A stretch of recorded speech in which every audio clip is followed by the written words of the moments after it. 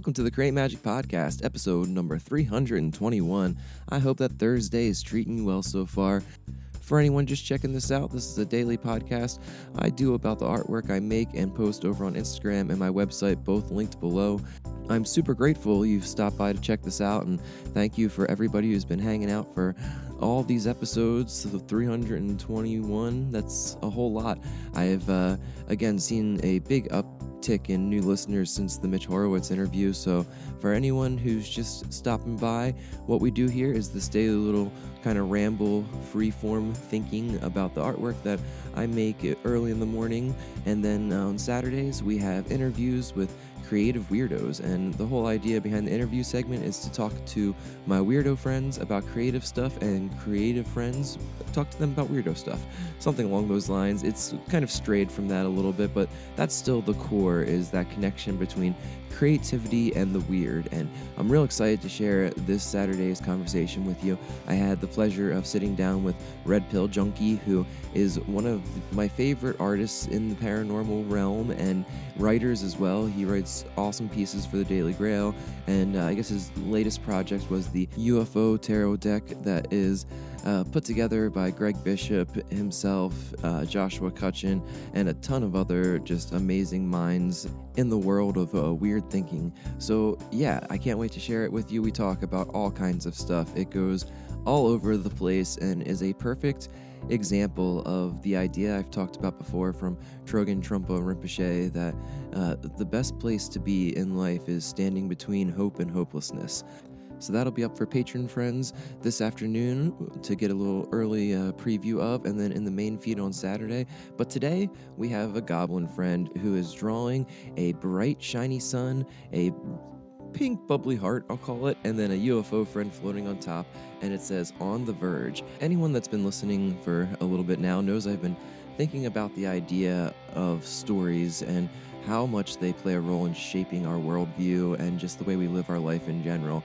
It's been something that's really been stuck in my head recently, especially, again, through the lens of being a dad and watching these little humans ingest stories as they grow up and see how it kind of shapes their worldview and the way they interact with not only other people and the objects and the things around them, but themselves. And that's just so powerful to see in real time, and then think about what stories I'm telling myself and what kind of imaginational fodder I'm ingesting, and how that plays out with the way that I interact with myself and the others in my life and the world around me.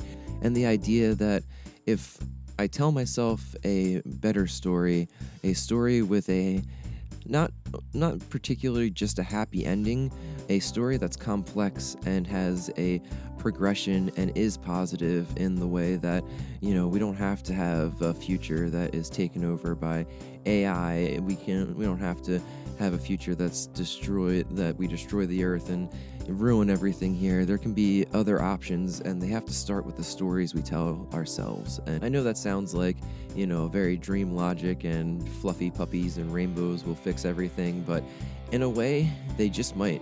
This is what I think sometimes, and I have been coupling that thought with the idea of being on the verge of something. I feel like my whole life I've heard about how we're on the verge of this big thing that's happening, and I think that's not just in my lifetime. I think that's everybody. I've heard people talk about it in regards to the Fae, that they are always going but never gone, or, you know, disclosure is always coming but never here, or all these things that, again, make me think of the quote I started this episode out with talking about in regards to my conversation with RPJ, and that's the value of living between hope and hopelessness. And I think that can be really powerful to just sit with and reflect on for a little bit. But yeah, that's pretty much what I got today. I feel like not only is society or culture on the verge of something new, but I feel personally something big is coming in a lot of good ways.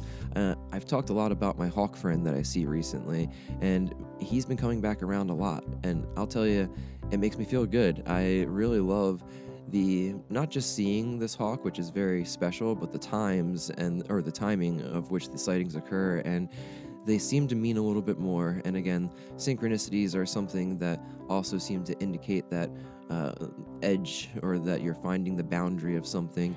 And I've liked to think about them as just kind of nods from the universe that you're on the right direction. They're not the message, they're not the thing, but they're something that's popping up to tell you that you're going in the right way. My good friend Vuk said in a group chat the other day that they're the receipts from the universe, and I really feel like that is dead on. So yeah, that's where I'll leave it today. I hope you all are on the verge of something wonderful and enjoy this little rambling. Oh yeah, and the last thing I'll mention here at the end is that my new professionally printed collection of personal folklore has come in and looks gorgeous.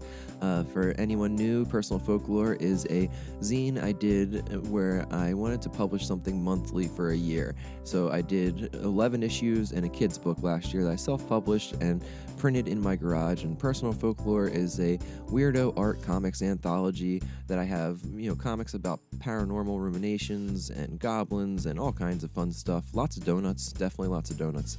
But yeah, I added new artwork, new colors, a new preview of a new goblin story that's coming out in the next issue of Personal Folklore, and I'm so stoked to share these with y'all. I put them up in the shop, so if you want to check them out, please do. I'm going to be shipping them out to Patreon members that are at the $7 tier and above, so be on the lookout for that, and thank you again for checking this out. It really means the world to me. All the support for this silly weirdo art that I make always blows me away, and I am beyond grateful. It means more than I could truly express, so thank you.